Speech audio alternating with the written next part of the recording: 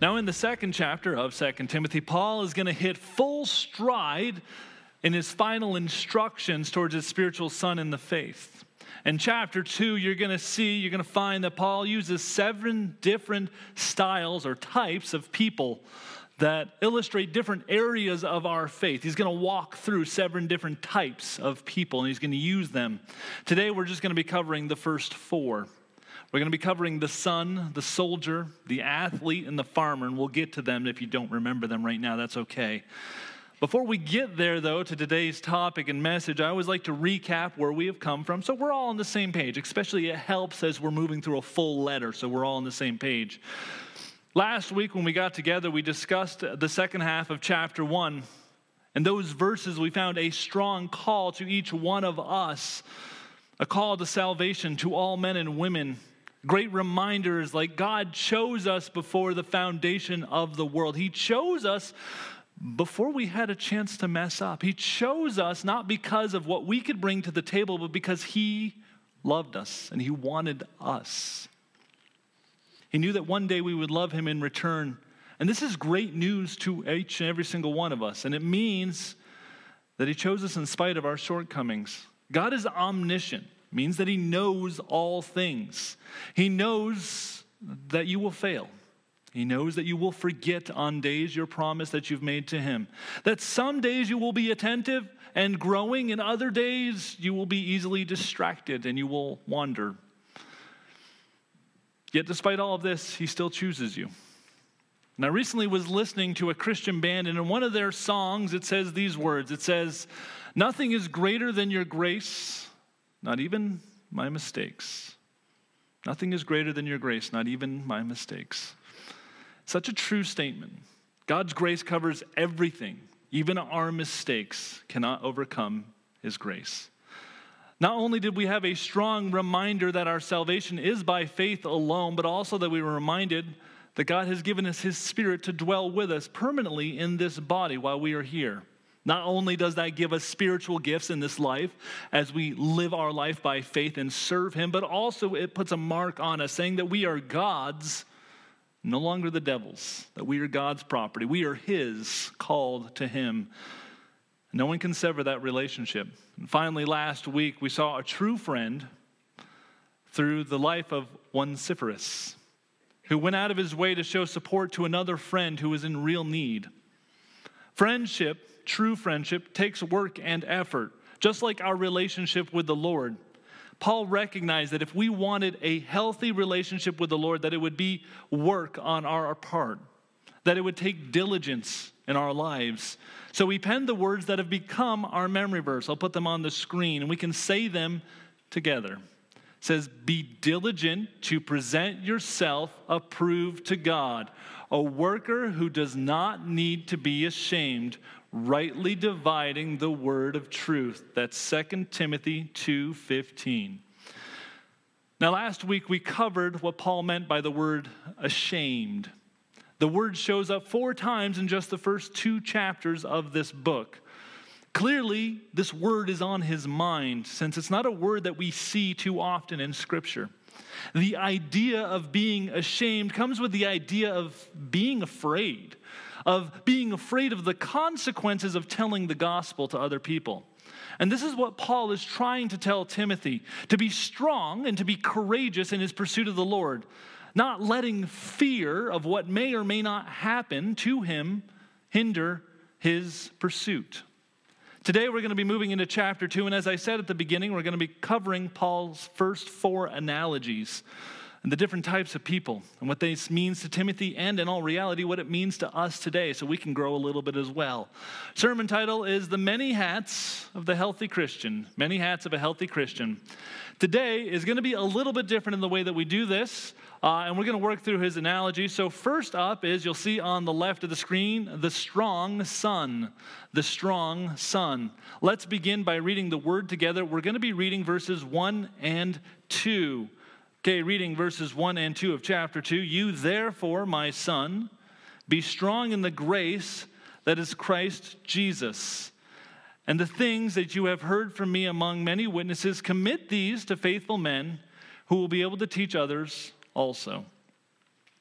So Timothy was not Paul's physical son, which we've covered this in some length.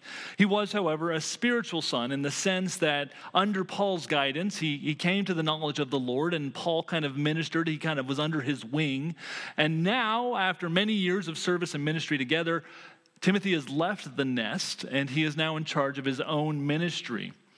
And he's matured to the point as his own ministry, and he's got the baton of leadership has been passed on to him. Like Timothy, we are each spiritual sons and daughters. Some of us have come from a long line spiritual heritage. Some of you have great-grandfathers and grandmothers who have slowly passed on, and you got your grandmother and your mother, and your family is a strong line of Christian followers and believers. Some of us are first generation. I was the first in my family line to accept Christ. No one before me knew Christ. And now I have the opportunity, and you have the opportunity if you're first generation or whether you have a long line to pass it on to the next generation, regardless of where you find yourself. As we're all children of God, our common faith in Jesus Christ holds us together in his family. When we are born again, we're not born of corruptible seed, but of incorruptible, by the word of God that has lived and abides forever. That's 1 Peter 1:23. So as a son, as a child of God, what does Paul tell Timothy? Well, the first thing he says is to be strong in grace. If you look in the verses there, he says strong in grace. Becoming strong in grace is something that often takes work. After all, we've probably met somebody who claims to be a Christ follower, but hasn't quite learned how to show grace to others. You ever met somebody that says they believe in Jesus, but doesn't excel at showing grace to other people? We've probably all met that person. Thing to remember is that we all make mistakes. We all fail. And God looks over our failures the same way that he looks over theirs. He shows grace equally. And I'm reminded of Jesus' words to the disciples when he says these words. I'll put them on the screen from Matthew 5:45, that you may be sons of your Father in heaven. For he makes the sun to rise on the evil and on the good, and he sends rain on the just and the unjust. So there's that word sons again. We're talking about true son or strong son. In context, Jesus is talking to the disciples. He's telling them that they have to learn to love their enemies if they are going to become good followers of him. Now, in an effort to try to explain to the disciples what grace really looks like, how God displays grace every single day, Jesus goes to what naturally we see, we all can recognize, and he goes towards the natural events in the environment like rain. And he says that God is gracious and he treats all men equally. And Paul is calling Timothy and us to do the same, not to be offended by one kind of sin more than the other kinds of sin, but rather to be offended by all sin equally and to treat all sinners equally, especially those who have been covered by the grace of God. In 2 Timothy chapter 2, verse 2, Paul tells Timothy, the things that you have heard from me, commit these to faithful men who will be able to teach others also. So first, Paul wants Timothy to show everybody grace equally. He says, first, show everybody grace equally. As my son, continue to pass that on. He wants Timothy to take, secondly, what he has heard and to pass it on to somebody else, to pass that knowledge on. He wants him to commit this to people who would also pass it on. So Paul was thinking generationally. He didn't want the word to stop with him, and he didn't want it to stop with Timothy.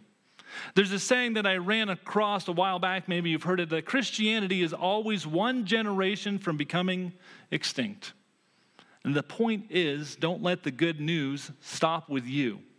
So Paul's next point is a good soldier. Second point is a good soldier. So let's keep reading in verse 3. Verse 3, it says these words, you therefore must endure hardship as a good soldier of Jesus Christ.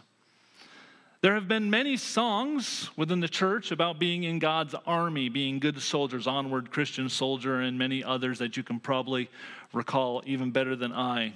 And the fact is that every Christ follower is a soldier, whether they know it or not. The entire last chapter of the book of Ephesians is dedicated to spiritual warfare and the weapons of that warfare, the tools of that warfare. Problem comes when we fail to recognize this very fact, that we're in a war.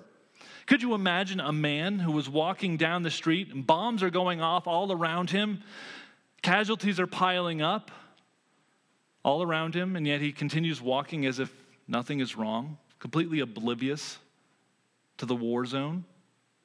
Sadly, most who accept Christ but don't grow in him, who don't take time to read the word, to grow and to mature, to walk in life in much the same manner, are oblivious to many of the bad things that are happening around them that are results of a spiritual war that's going on.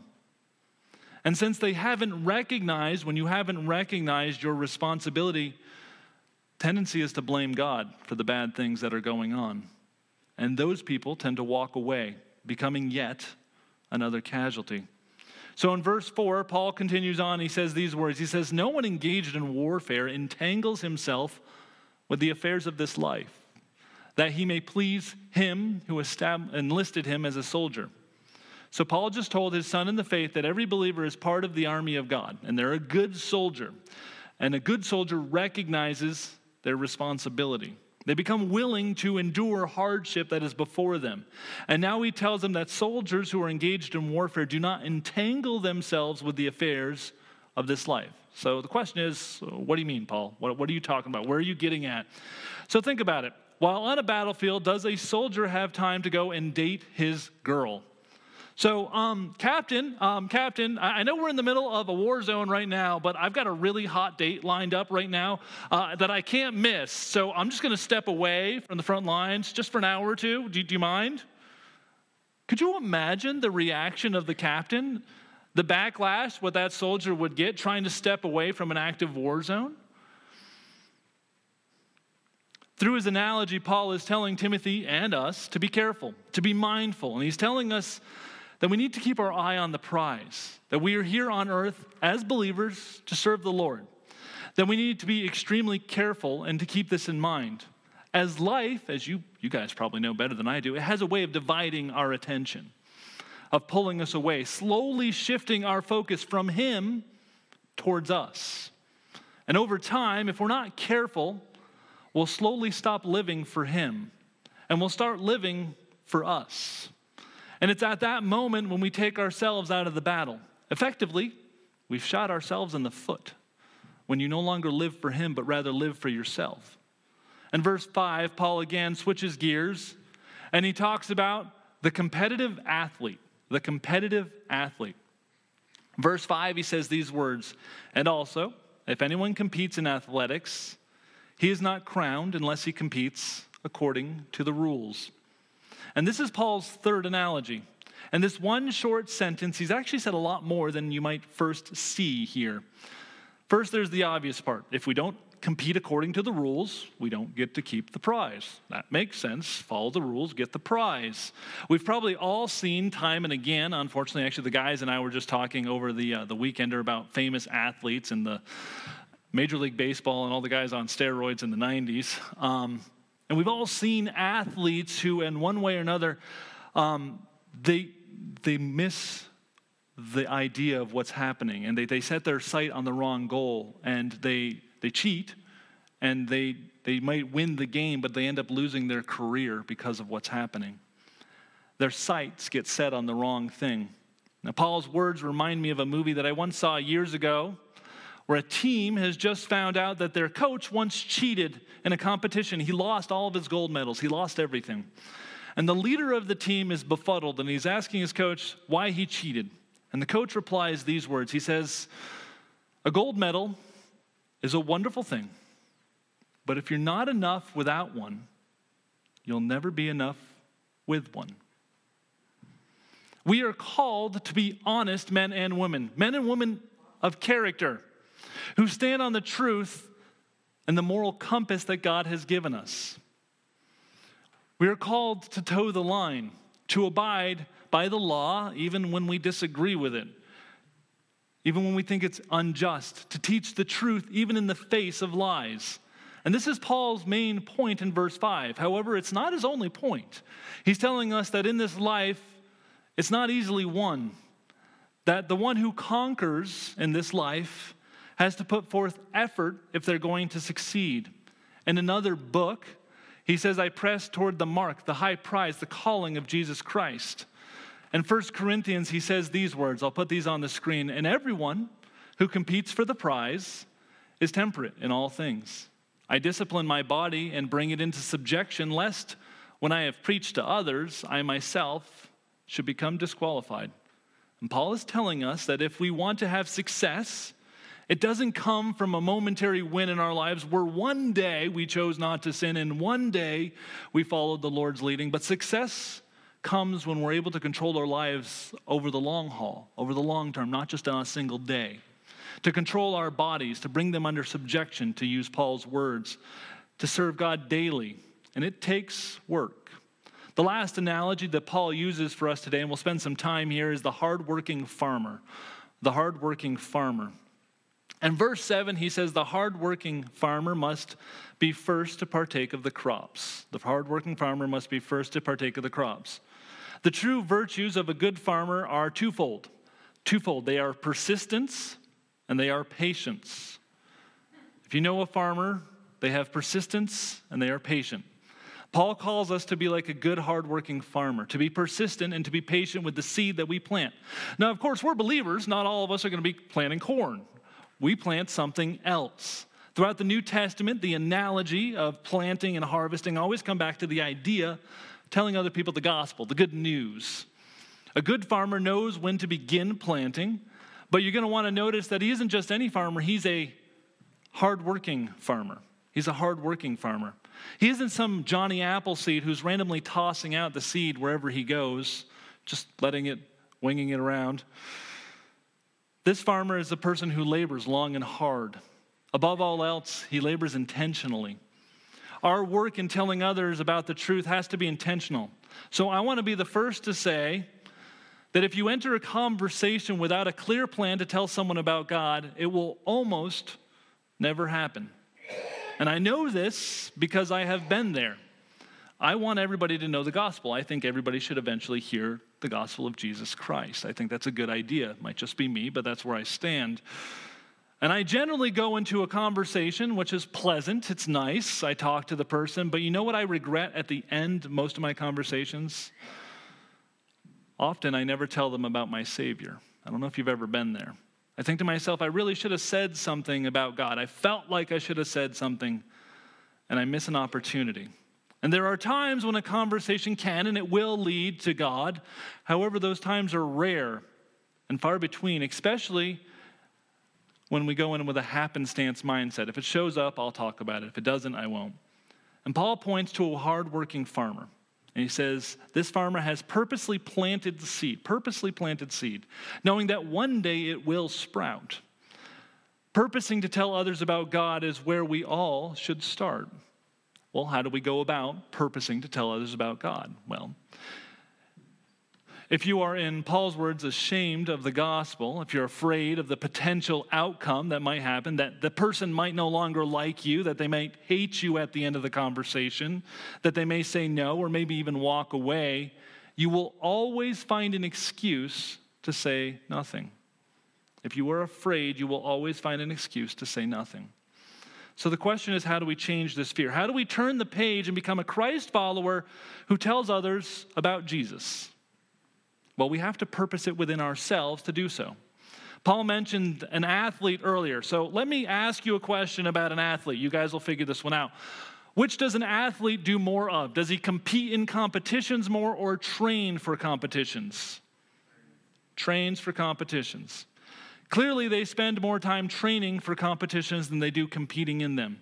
Without the hard work behind the scenes, they never would be able to have the ability or the confidence that they need when the time to compete comes. You and I should practice, and we should practice often by telling others about Jesus. And it starts in a friendly environment. Tell somebody else who loves Jesus about Jesus. Talk about Jesus with them. Condition your mouth to say the name of Jesus as a good thing, not as a swear. Practice with a friend, maybe a spiritual mentor. And when you are 80% ready, when you feel like you're 80% ready, go and tell somebody about God. Now, why would I say 80% ready? Well, because when we're honest with ourselves, we are never 100% ready. If you've ever tried to do something new, you will find that you are never 100% ready. 80% is all you need. If you feel like I'm most of the way there, you are there enough to be able to proceed forward to do something, especially when it's new. Now, we have said that a farmer is persistent. Farmer's also patient. The word that you're going to plant will most likely stay under the surface of that individual for a while before you see any growth. In fact, farmers have patience because they know this is the natural cycle of life. That which has been planted takes time to grow. Now, I have 3 boys. Do you know how many times I have told them to turn off a light after exiting a room? Do you know how many times I have told them to hang up the towel, not leave it on the floor, and other various things? There are things in my life that I have been planting for years with my wife, and we still haven't seen fruit. We're hopeful, hopefully. But there are other things that are good. They've learned to scrape their dishes at the end of the meal. They automatically do that. They put their clothes away. There are little things that are already happening. It's a hit and miss, and some of it takes a long time, but you've got to continue to plant the seed. Just like telling young boys to have manners and good ways to act, telling others the truth, especially the truth about Jesus, who came to be our Savior, it can take time before it comes back, before we see any change that has happened. Some of you have prayed for years for somebody to come to know the Lord. It takes patience. We all know somebody that's continued to pray in faith. While we may not understand God's timing, we are told that we can trust it. In verse 8, Paul continues on. He says these words. He says, remember that Jesus Christ of the seed of David was raised from the dead according to my gospel, for which I suffer trouble as an evildoer, even to the point of chains. But the word of God is not chained. So Paul again goes back to the recurring topic that we've touched on in the first chapter. He's in jail. He's facing an execution, all because he stood firm on the gospel and he would not back down. And he says that he suffers as if he had done some kind of evil thing. He's in jail like he was an evildoer. Yet he's done no wrong. Now remember, again and again, he's told Timothy 4 times now not to be ashamed of the gospel, not to be ashamed of the gospel. And he says that though he is in chains, the word of God is not chained. It's not hindered. The question ultimately is, why does Paul do this? Why does Paul keep telling people about Jesus if it keeps landing him in such bad spots? Why does, through all of this suffering, why does he count his problems as something that is worth going through? Well, verse 10. Verse 10 says, therefore, I endure all things for the sake of the elect, that they may also obtain the salvation which is in Christ Jesus with eternal glory. So, who are the elect? The elect are those who God has foreknew since the beginning of time, that one day would choose to love him. Those who would accept Jesus as Savior one day and follow him. So why are they elect? Well, the term elect, if you're unfamiliar with it, comes from the idea of being chosen or called. It has mistakenly led some people to think that God chooses some people and rejects other people outright. He's just like, nope, you're not going to get saved no matter how much you try. That is an incorrect way of seeing that. It goes against the personality of God and everything else that we see in Scripture. This is why I always say that God he foreknew those who would choose him. He knew for a fact who would choose him. Instead of waiting for them to choose him, he chose us first before the beginning of time. He loved us so much, he chose us first. And this is the best way that I can explain within the character of God. Paul says that he is willing to endure all things for those who are one day going to choose God. And he's willing to endure those things for those who will one day find themselves as a part of God's family. Now, do you think that those who have not accepted Jesus in those kind of terms, do you think of them as those who have not yet become part of God's family, who might be part of his family? Or do you tell yourself the same lie that I have told myself, that I should just leave them alone and let them make their own decisions? You ever been there? Not for me to decide, not for me to say, I'm just going to keep walking away and let them mind their own business. When I'm honest with myself, it's because of only one reason. Because at that time, I was ashamed of the gospel. I was afraid of the potential consequences of opening my mouth, and fear controlled me. Have you ever had someone put onto your heart? Have you ever had God kind of put someone on your heart that you should be praying for? It happens every now and then again. All of a sudden, you just feel like, I should be praying for this person. I get this feeling that someone needs to be praying, and I keep praying. But what if I miss the message? What if we miss the message? What if we aren't just supposed to be praying for them? What if we're supposed to be telling them as well? Remember, praying for someone's salvation and being willing to tell them the gospel are two different things. Both take faith. Have I used up my movie reference limit yet? I've got room for one more, right? We have a movie night coming up on Saturday. So this is actually an unintentional plug. I had thought of this, and I'm probably thinking of this because of the movie, but actually it's a good plug for the movie. On the 22nd, 6 p.m., doors, come on in. But in the movie, the coach who is struggling, he's struggling with his faith. And there's a man that starts talking to him, and he offers up this story to kind of help him to understand. And I want to close with this particular story. He says, I heard a story of two farmers praying to God about rain to come. Both prayed, but only one prepared the land. The question is, who do you think trusted God to send the rain? Today, Paul has used 4 different analogies to help us to better understand our calling as Christ followers, to better understand the life that God is calling each and every single one of us to.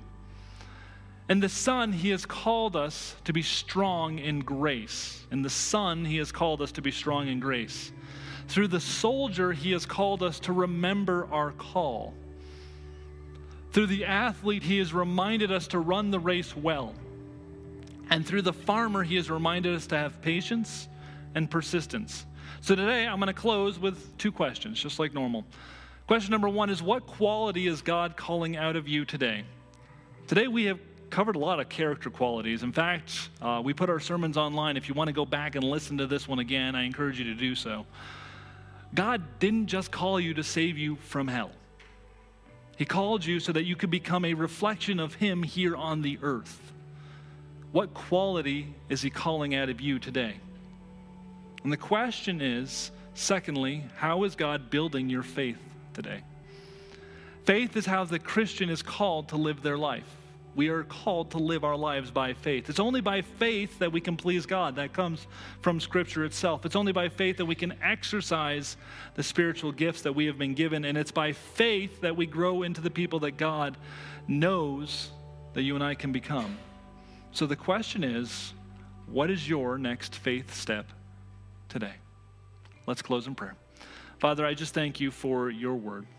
I thank you for the analogies that you have given us through Paul, the reminders that we are called as sons and daughters to pass on a godly heritage to the next generation, to be strong and courageous and not to be ashamed of the gospel, to be people who are not controlled by fear, but rather pursue love, just like Paul, as he endured all of his sufferings and counted it worthy of enduring because of what his mission was on his heart, to tell somebody else about your name.